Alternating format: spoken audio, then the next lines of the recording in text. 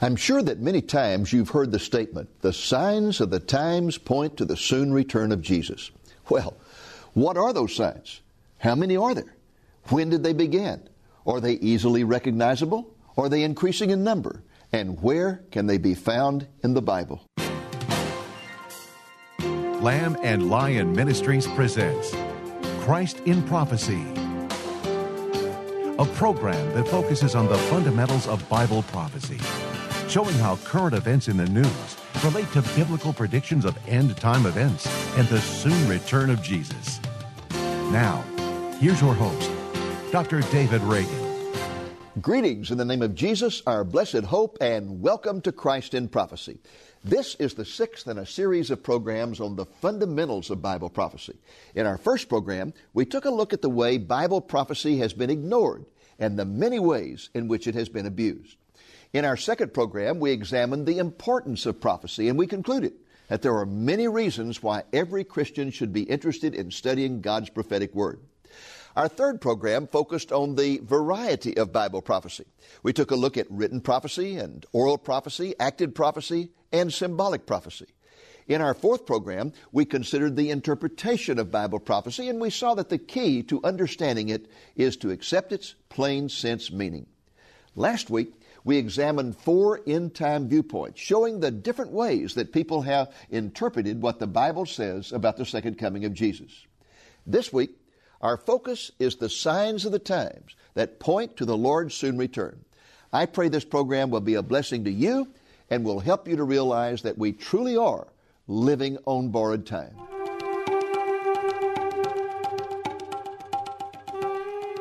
My topic for this session is the signs of the times, and I'd like to begin with a very crucial question, and that is, can we really know anything about the timing of the Lord's return? The Bible would seem to indicate that there is nothing we can know. For example, take these passages from Matthew 24. But of that day and hour no one knows, not even the angels of heaven nor the Son, but the Father alone. Therefore be on the alert, for you do not know which day your Lord is coming. For this reason you be ready too, for the Son of Man is coming at an hour when you do not think he will. That's only one of many such passages that can be found in the New Testament that warn us about the fact that no one can know the day or the time when the Lord Jesus Christ is coming. And yet, despite these repeated warnings, there have always been date setters. And today we are living in the midst of an absolute epidemic of date setting. Take this man, for example, Harold Camping. Harold Camping owns the largest Christian radio network in the United States, and he predicted the second coming in September of 1994. Well, of course, he missed it. But people like this never learn. Hardly had he missed it, then he published a new book, Time Has an End, and now he has set a new date for 2011. I'm sure most of you probably remember this little booklet, 88 Reasons Why the Rapture Will Be in 1988 by Edgar Wisnat. I tell you, I was on the radio at that time. I got so many of those things, I think I was knee-deep in them. I think he sold 4 million copies of this little pamphlet. And when the Lord didn't come, you know what Edgar did? He put out a new booklet, 89 Reasons Why Jesus is Coming in 1989. It just, some of these guys never learn. They just keep setting dates. Well, Satan loves date setters. They discredit Christianity in the eyes of unbelievers, and date setters discredit Bible prophecy in the eyes of Christians, and they subject the church to ridicule and to mockery. It leads us to a question. The question is this: what can we know, if anything at all, about the timing of the Lord's return? What can we know? Well, the answer depends upon what you mean by the Lord's return. Now, this is going to come as a real surprise to some of you. The answer depends upon what you mean by the Lord's return. Let me explain. The date of the second coming can be precisely calculated because the book of Revelation says it will occur exactly 2,520 days after the tribulation begins. The starting point being the signing of a treaty that will ensure peace for Israel and allow them to rebuild their temple. Now, since we can know precisely the date of the second coming once the tribulation begins, then the verses that declare that no one can know the date of the Lord's return must be referring to another event. They must be referring to the rapture, when the Lord will return for His church. No one can know that date. But we are given signs for the end times, and when we see those signs, we can be certain that we are at least living in the season of the rapture, even though no one can know the date of the rapture. Let's take a look for a moment at the evidence that we really can know the season of the rapture. You'll find it in three places in particular: 1 Thessalonians 5, Hebrews 10, and Matthew 24. In 1 Thessalonians 5, it says, "Now as to the signs and the seasons, brethren, you have no need of anything to be written to you, for you yourselves know full well that the day of the Lord will come just like a thief in the night." Now, when I was growing up, that's where we stopped reading. The preacher would read that and he'd say, "Now, because of that, we know there's nothing we can know, so there's no reason to worry about it, no reason to study it, no reason to be concerned about it. Might as well just forget about it." And we never lived in any anticipation of the coming of the Lord. But one day, I read this. Notice it's addressed to believers. "Now as to the signs and seasons, brethren," this is addressed to believers. I kept reading, and I could hardly believe my eyes. Look what comes after this. "But you, brethren, you believers, are not in darkness, that the day should overcome you like a thief. For you are sons of light and sons of day. We're not of night nor of darkness. So then let us not sleep as others do, but let us be alert and sober." What's he saying here? Jesus is coming like a thief in the night. That rapture, that coming for the church is going to be like a thief in the night. But he says that not for you, brethren, not for believers, because why? Because you're sons of light. What does that mean? We have the Holy Spirit living within us, and through the Holy Spirit, we can understand things that the world cannot understand. He's coming like a thief in the night for pagans. He's coming like a thief in the night for unbelievers. He's coming like a thief in the night for a lot of Christians who don't know Bible prophecy and don't know anything about what God's prophetic Word says. They will be surprised. But if you know the Word and you rely upon the Holy Spirit to help you understand God's prophetic Word, there is absolutely no reason why you should be surprised at the return of Jesus, because you can know the season. Here's another evidence. Hebrews 10:25. "Do not forsake the assembling together, as is the habit of some, but encourage one another, and all the more as you see the day drawing near." What day? Well, we're told the day is the day of judgment. Verses 27. It says, as we see that day of judgment drawing near, be sure you're there at the assembly. Be sure you don't miss the meeting of the saints. Be sure you are encouraging one another. That means there's something you can see, something you can perceive, something you can point to and say, you see this, you see that, you see that. Jesus is coming soon. There are things that we can see and perceive and know that we are in the season of the Lord's return. Jesus taught that himself. Look at this, Matthew 24, verse 33. He had just got through giving a great discourse on the end times, giving all kinds of signs to watch for. And he says, "Even so, you too, when you see all these things, recognize that He is near, right at the door." What do these verses mean? I think they mean very clearly that there are signs that we can watch for. Signs that will point us to the season of the Lord's return. Things that we can perceive with our senses and see when we see them, know that we are living in the season of the Lord's return. In summary, these scriptures are saying there are signs that we should be living watching for. And I want to emphasize that there is an overwhelming abundance of them. I mean, an overwhelming abundance. When I first started these, I just got almost discouraged. There were so many. I was trying to get a hold on them, a grasp on them. I found it was kind of like nailing Jell-O to the wall. I just couldn't do it. And then one day I got an idea. And the idea was to take them and put them into categories, because there are so many of them. Well, let me emphasize how many there are.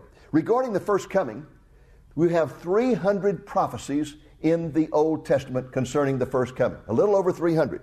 But concerning the second coming, there's over 500 prophecies in the Old Testament. That's the Old Testament. But in the New Testament, 1 out of every 25 verses has to do with the second coming of Jesus Christ. So there is at least 2 or 3 times as much prophecy concerning the second coming as there is concerning the first coming. And that leads us to a question. The question is, why are there so many more prophecies concerning the second coming than there are about the first coming? And the answer is really very simple. The answer is that God wants us to know the season of the Lord's return, because Jesus' return is going to initiate the wrath of God. And God does not wish that any should perish. When Jesus appears in the heavens for His church and takes us out of this world, the wrath of God is going to begin. And the wrath of God is going to be poured out as has never been poured out in all of history. He's going to pour out His wrath upon those who have rejected the grace, mercy, and love, not in vengeance. That is never the purpose of God's wrath. The purpose of God's wrath is always to bring people to the end of themselves so that they will accept Jesus Christ as Lord and Savior and will be saved. But there's going to be a great outpouring of wrath, and God does not wish that any should perish. Here's another point. God is obligated to warn us of the impending return of Jesus because God never pours out His wrath without warning. From the beginning of the Bible to the end of the Bible, you will never find an example of God pouring out wrath without warning. He warns in many ways. He raises up prophetic voices, and if people don't listen to that, He sends disciplinary judgments. But He always warns over and over. He's very patient, but He warns and warns until finally, if people will not pay any attention, He will move them from judgment to destruction. If God failed to warn us about the return of Jesus, He would violate His character, and God cannot violate His character. Therefore, He must warn us that Jesus is returning, and He does that through what we call signs of the times. There are so many of these signs, as I said, signs that point to the soon return of Jesus, and what I did was to put them together into categories, and I want to show you some of these categories. First are the signs of nature.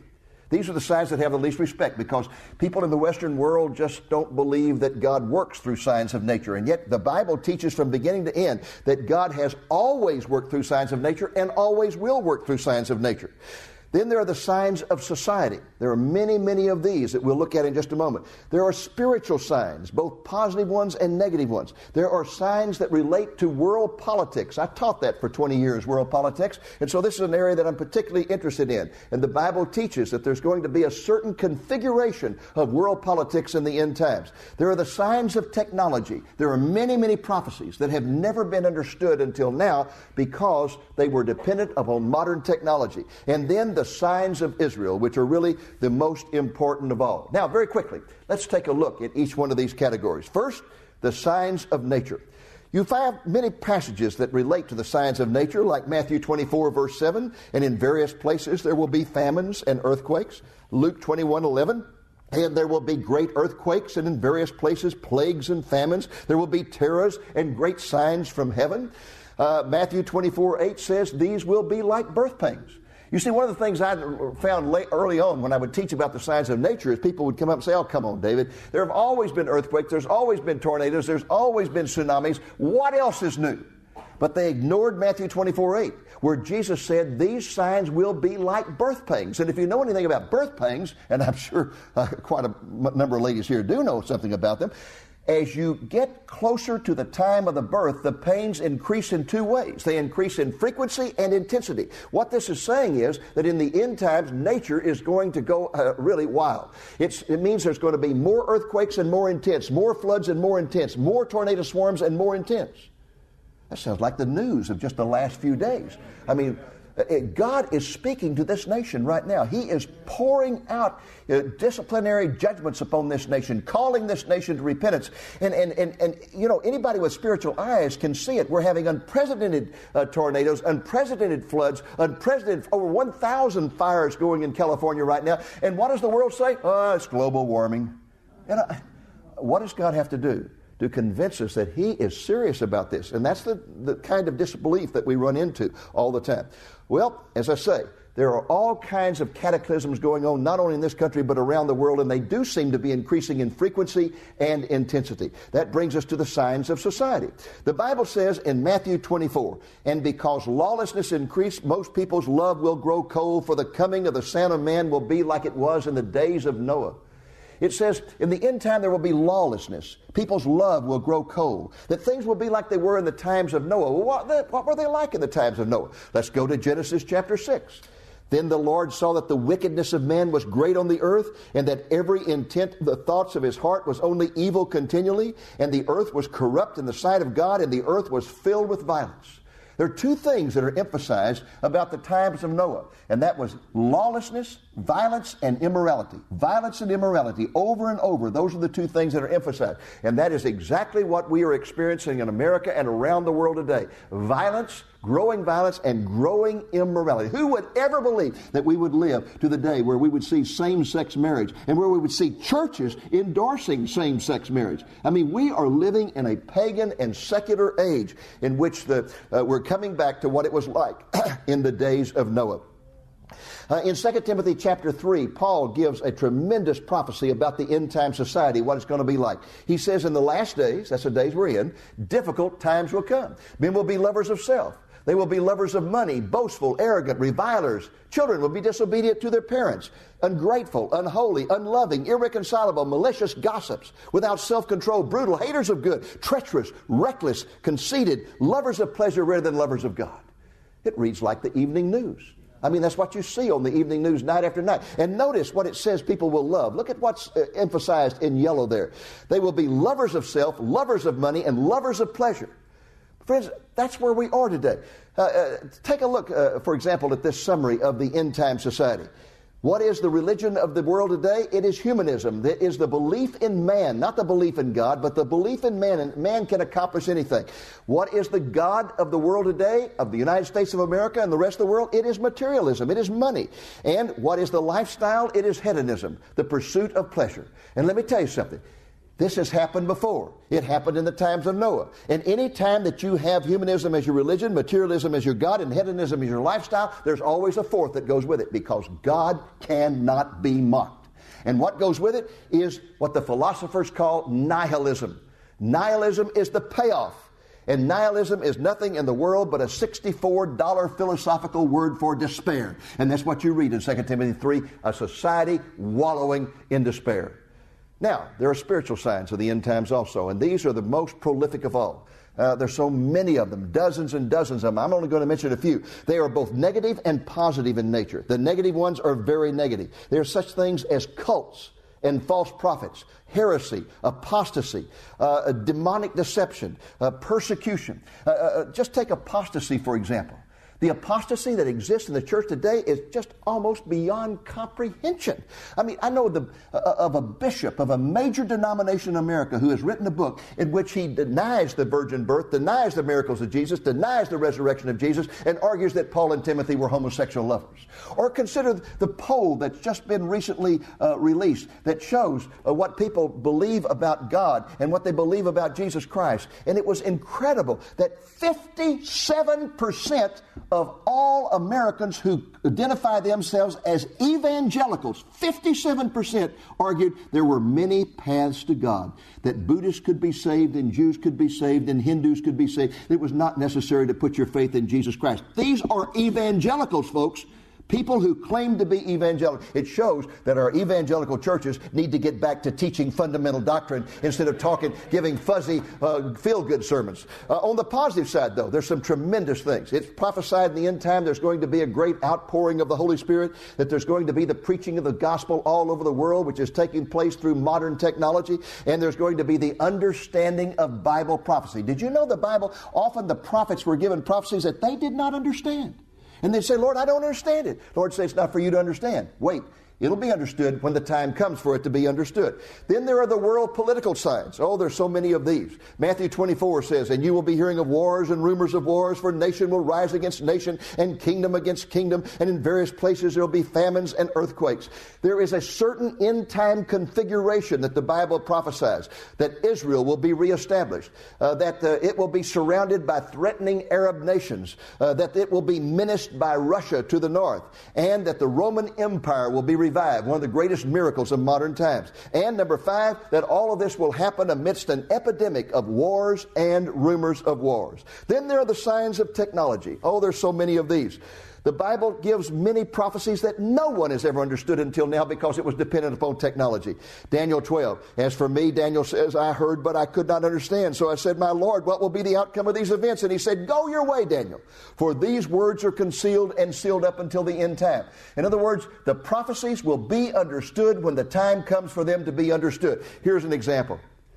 C.I. Scofield wrote the very first study Bible ever printed. Published in 1917. When he got to Ezekiel 38, you know what he said in the footnote? This is in the original Bible. He said, I don't understand this, and I can't explain it, but the Bible says it, and therefore I believe it. Ezekiel 38 says that in the end times, Russia will invade Israel. That took a lot of faith, folks. That took a lot of faith. That's 1917. Israel did not exist. There was no prospect Israel would ever exist. Russia was a Christian Orthodox nation. He said, I don't understand it. I can't explain it. But he says, I know it's going to happen because the Word says so. Today we don't even stop and think about it. We don't even stop and think about the fact that Russia may invade Israel. Or consider this example in Revelation 11 where it says 2 great witnesses of God are going to prophesy in Jerusalem for 3.5 years, calling the world to repentance, and then the Antichrist will be allowed to kill them, and their bodies will lie in the streets of Jerusalem, and the whole world will look upon them. And then one day, as the whole world's looking, they'll stand up and be taken up into heaven, and the whole world will be amazed. How could anybody understand that before the 1960s? Nobody could understand that before satellite television. How could the whole world look upon 2 bodies lying in the streets of Jerusalem? Today, all you have to do is point a TV camera, zap it up to a satellite, and the whole world can watch 2 bodies lying in the streets of Jerusalem. And then there are the signs of Israel, the most important signs of all. And the reason they're the most important is because Israel is God's prophetic time clock. Over and over, he'll say, this is going to happen in the future, and it's going to happen when this happens to the Jews. So what's the Jews? When that happens, this will happen. When that happens to the Jews, this will happen. When that happens to the Jews, this will happen. He does it over and over. They are God's prophetic time clock. And the 4 most important prophecies concerning Israel in the end time is first that he's going to regather them in unbelief, which he has been doing throughout the 20th century. Isaiah 11, it will happen on that day that the Lord will again recover a second time with his hand the remnant of his people who will remain. And he's going to, where's he going to take them from? It says from the islands of the sea.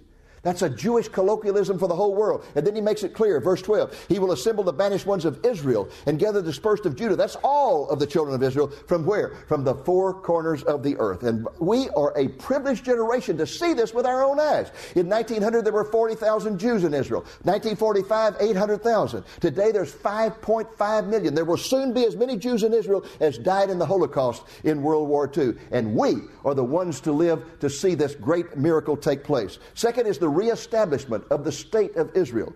The Bible says in many places it's going to happen. Ezekiel 37, verse 21, thus says the Lord God, behold, I'll take the sons of Israel from among the nations where they have gone, and I will gather them from every side and bring them into their own land, and I will make them one nation in the land on the mountains of Israel. May 14th, 1948, 60 years ago, David Ben-Gurion proclaimed the independence of Israel. Number 3, the reoccupation of the city of Jerusalem. In Zechariah 8, thus says the Lord of hosts, old men and old women will again sit in the streets of Jerusalem, and the streets of the city will be filled with boys and girls playing in its streets. Behold, I'm going to save my people, and I will bring them back, and they will live in the midst of Jerusalem. Praise the Lord. And it happened on that glorious day, June the 7th, 1967, when the Jews reoccupied the city of Jerusalem for the first time in almost 2,000 years. And Rabbi Shlomo Goram, the chief rabbi of the Israeli army, went up to that wall, and he said, I proclaim to you the beginning of the Messianic age. Because he knows the Old Testament prophecies that when they're back in the land and back in the city, the Lord is going to come. Finally, the refocusing on Jerusalem. The refocusing on Jerusalem is the 4th of these prophecies. Zechariah 12, behold, I'm going to make Jerusalem a cup that causes reeling to all the peoples around, and it will come about in that day that I will make Jerusalem a heavy stone for all the peoples, and all who lift it will be severely injured, and all the nations of the earth will be gathered together against it. Well, that's where we are right now. All the nations of the world, including the United States of America, are coming together against Israel, trying to force Israel to give up all or part of the city of Jerusalem. Just as prophesied, that's how close we are to the end of all of these events. The fulfillment of these 4 prophecies clearly indicates that we are living in the season of the Lord's return. And I want to give you a reminder. 100 years ago, there was not one single sign pointing to the fact that we were living in the end times, pointing to the fact that Jesus is coming soon. The very first sign to appear on the world scene came on November the 2nd, 1917, when the Balfour Declaration was issued proclaiming that the British were going to take Palestine and make it a homeland for the Jewish people. That was the first sign that we had moved into the end times. I want you to think about that. Think about it. 100 years ago, no signs whatsoever. Today, signs everywhere. The bottom line, I think, is very clear. Jesus is returning soon. And the crucial question for every one of you is, are you ready for the return of Jesus Christ? Let me conclude with an illustration. This is Mount St. Helens in the winter of 1979. Peaceful, beautiful, calm, serene. But late that year, it started shaking.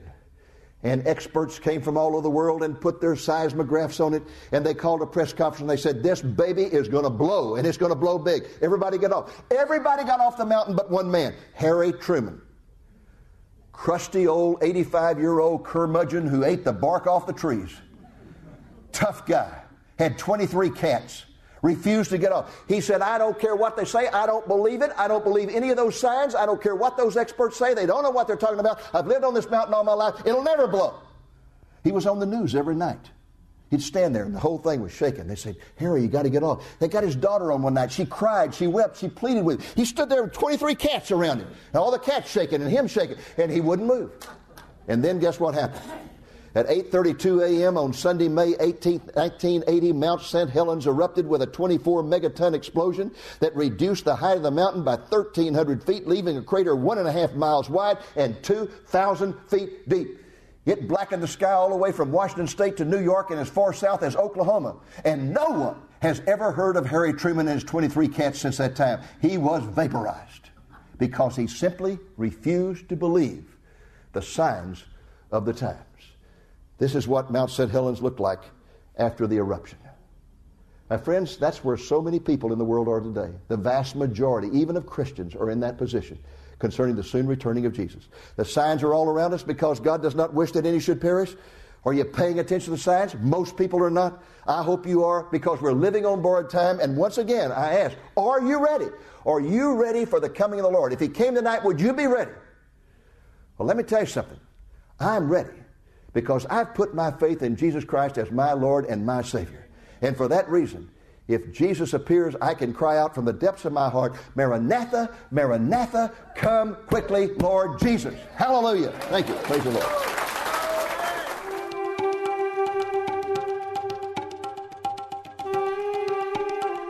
Well, folks, that's the conclusion of our 6-week study of the fundamentals of Bible prophecy. I hope it has been a blessing to you. If you're interested in getting into Bible prophecy in greater depth, I would like to encourage you to check out our website at the address you see on the screen. The site contains hundreds of in-depth articles about every aspect of Bible prophecy, and there is an on-site search engine that can quickly lead you to articles about any topic that you are interested in pursuing. You can also use a form on our website to sign up to receive our free bi-monthly magazine. Well, I hope you'll be back with us next week. Until then, this is Dave Reagan speaking for Lamb and Lion Ministries, saying, look up, be watchful, for our redemption is drawing near. The Fundamentals of Bible Prophecy DVD album can serve as a great learning resource. In fact, when you place the DVD in your PC, you'll find an extra folder that contains a teacher's guide and student guides too. Topics covered on prophecy are its abuse, its importance, its variety, its interpretation, different views on the end times, and the signs that indicate that the Lord's return is soon. This album can be yours for a gift of $25. We're also pleased to offer you the latest edition of Dr. Reagan's timely book, America the Beautiful, for a gift of $15 or more. Order both items for a gift of $30 or more. That's a savings of $10. Visit landline.com and look for offer number 280. Thank you for joining us on today's Christ in Prophecy, a presentation of Lamb and Lion Ministries, a non-denominational ministry dedicated to teaching the fundamentals of biblical prophecy and proclaiming the soon return of Jesus.